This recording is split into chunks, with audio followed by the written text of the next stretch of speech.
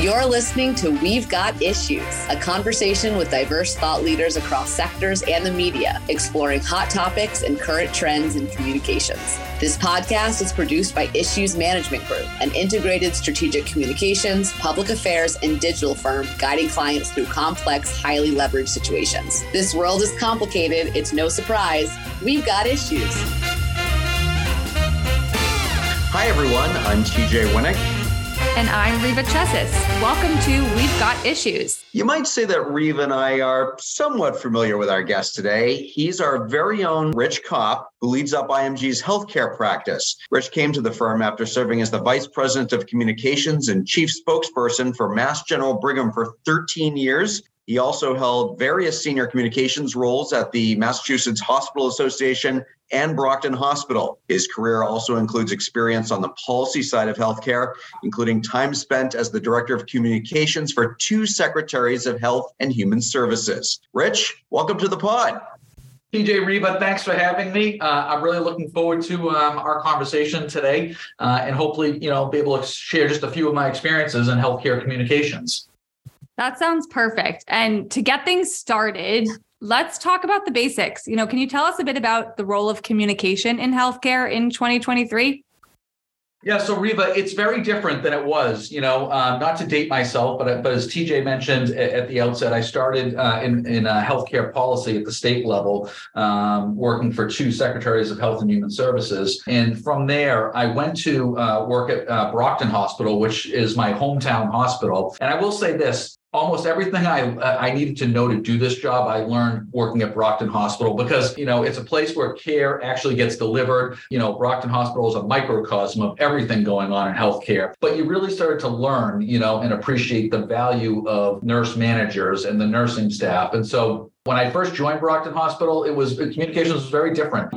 We got phone calls from the newspaper all the time. Sometimes it was, a one-word condition, serious, stable, that sort of thing. But, that was before, the advent of, websites and social media.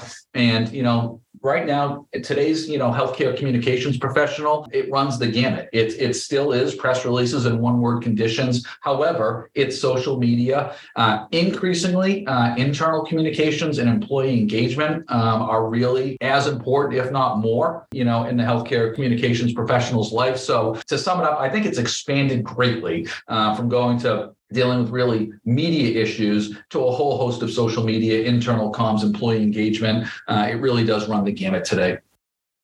Rich, you mentioned all of those areas where healthcare plays a role. And according to 2021 economic data, the healthcare and social assistance industries employ the largest number of people in Boston, accounting for almost 19% of total jobs here. So with all the mergers and acquisitions in this space, do you expect to see that number of jobs go up or down in the next 5 years? TJ, it has to go up. Right now, the healthcare community here, not just in the Boston area in the Northeast, but across the country, is grappling with a workforce shortage crisis that we've really never seen before. Recently, a study came out showing that among the Massachusetts hospitals, not the entire healthcare sector, I'm not talking about nursing homes or rehabilitation centers, I'm talking about just the hospitals, there are 19,000 vacancies right now in our hospital community here in Massachusetts. And what that leads to, TJ, it leads to a capacity crisis, it leads to longer wait times, and it really does trickle down.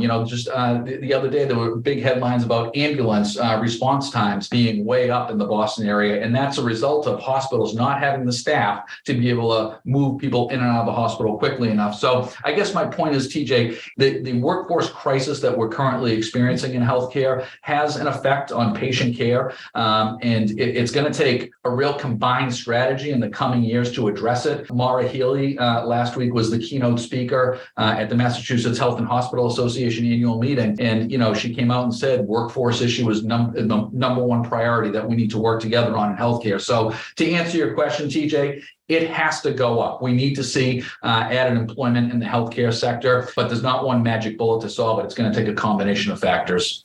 And it sounds like what you're suggesting, or what you said, the new governor here in Massachusetts is suggesting that it has to be a partnership. Yeah, I mean, there are several strategies. Even some people envision an AmeriCorps type, program to bring people into healthcare and have targeted tuition reimbursement. But again, no hospital system, no insurer, no state agency can, snap their fingers or, wave a magic wand. It's going to take a true partnership among all the stakeholders to address this workforce shortage.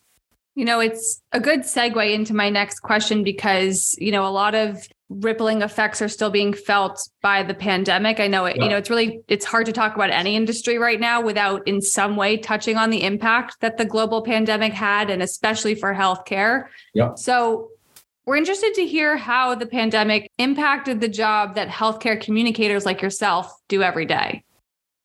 Reva, it changed things forever. And obviously, that can be said of many things that happened during the pandemic, but certainly healthcare communications changed forever. A couple of examples, I mentioned something a little bit earlier, the importance of internal communications and employee engagement. When, we went remote, that became as important as ever and almost more important than other aspects. For many employees, and in the case of my former employer, there were tens of thousands of people, who were working remotely for the first time in their life. And, we'd often get emails back from some of those employees saying this email communication was the only thing keeping them tethered to their jobs. And, for people to be tethered to their jobs, it's, a job is a big part of your life. So employee communication was paramount. And that previously, I would say this, that, if you go back 10, 20 years, I think employee communications would often be in the realm of HR. And that's just no longer the case. I think that's more of a communications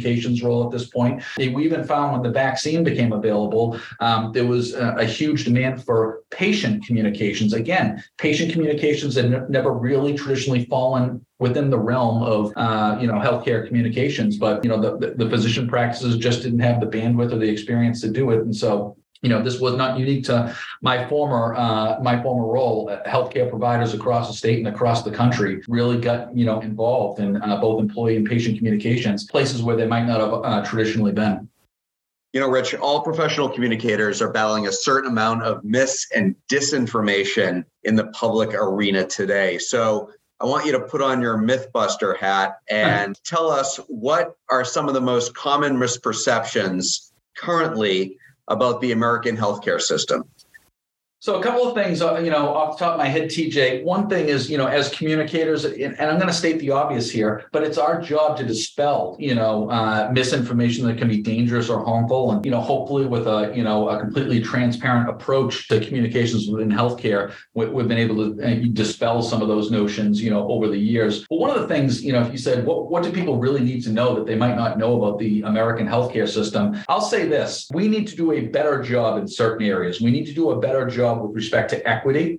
We need to do a better job with respect to safety. I think we need to do a better job with respect to costs. However, all that being said, we have the greatest healthcare system in the world, and it's not always perfect, and sometimes it can be complicated, but, patients across this country are well served. And to go back to one point you made earlier, TJ, it is one of the largest employment sectors, not just here, but across the country. And here in Boston, we have the unique advantage of, playing home to some of the largest academic medical centers, which are helping, create cures and the treatments of tomorrow, and have really helped fuel a life sciences economy that's the envy of the nation. So, despite some of its shortcomings, we truly do have the best healthcare system in the world. Lastly, Rich, we're curious to hear about some of the trends in healthcare that you're watching in 2023. What are you hearing from clients, things that are on their minds, things that keep them up at night? What are you seeing in the year ahead? Yeah, and I don't mean to beat a dead horse here, but the first three issues that come to mind are workforce, and workforce. It's the number one issue that, again, not just hospitals, but other healthcare providers are facing. And sadly, there's a more recent focus on workplace safety. One of the reasons it's a challenge sometimes to fill these positions is, unfortunately, hospital and healthcare provider settings have become places where things like verbal abuse, even physical assaults take place. And so there's been a real emphasis, in recent years to really focus on workplace safety for our caregivers. It's sad that we have to think about that. But again, That's another, area where hospitals can't just wave a magic wand and find solutions. It's going to take partnership among all stakeholders, state government. So I think that workforce issues, including safety, are the top two or three issues. A couple of other things I see, but obviously behavioral health. I feel like every day we read a headline about another tragedy that indicates that we're not paying close enough attention to the behavioral health needs. I think we've come a long way in the last couple of decades and starting to talk openly about behavioral health issues. I think we have a lot more work to go. So I think behavioral health is going to be continue to be a big priority. And then one thing that I think you might not expect is costs. I think that here in Massachusetts, we've been really sharply focused on cost containment within healthcare. I think for the last couple of years, it may have fallen off the radar screen a little bit given the pandemic. But one of the only states that has a health policy commission that establishes a benchmark for costs. And we're expected to keep cost growth at no more than 3.1% in the state. But we all see what's happening. The cost of fuel, the cost of electricity, the cost of supplies. But given all of the cost pressures that we're all aware of, it's going to be a real challenge for healthcare providers to stay within that 3.1% benchmark this year. And so I think that'll be something that regulators and policymakers will be very focused on this year. Rich, just to drill down a minute on the labor shortage, because we've discussed it at a few different points during this podcast. Things like the nursing shortage, were those accelerated by the pandemic or were they caused by the pandemic? So I would say that they were exacerbated. I think nobody can say with 100% certainty what is driving all of the workforce shortage issues, but healthcare is affected like every industry. We all saw the Great Resignation, take place during the pandemic. We've certainly seen working age adults. There are fewer of them, particularly here in the Northeast. So there's just a smaller labor pool than there once was. But it's really imperative. So to answer your question, TJ, it's exacerbated it, but it's going to take a coalition of stakeholders come up with solutions, and it probably won't happen overnight, but it has to happen. Well, Rich, thank you so much for joining us and answering our questions and sharing insight into the world that you are working in. Come back anytime to the podcast. We're always happy to have you on. Well, I'll tell you, this has been a pleasure. I'm a big fan of the podcast. Thanks very much for having me. Rich, how was the green room and the snacks? Were they to your liking? I had some Planters salted peanuts. It was great. Excellent. Well, thanks again, Rich. And also to our listeners out there, thank you very much for joining us on We've Got Issues. Don't forget to subscribe to the podcast wherever you're listening so you don't miss out on future conversations. And if you've enjoyed this conversation and previous episodes, let us know by leaving a review and following us on social media. Issues_group on Instagram and @issues_group on Twitter. We'd love to hear from you. That's it for now. We will talk to you soon.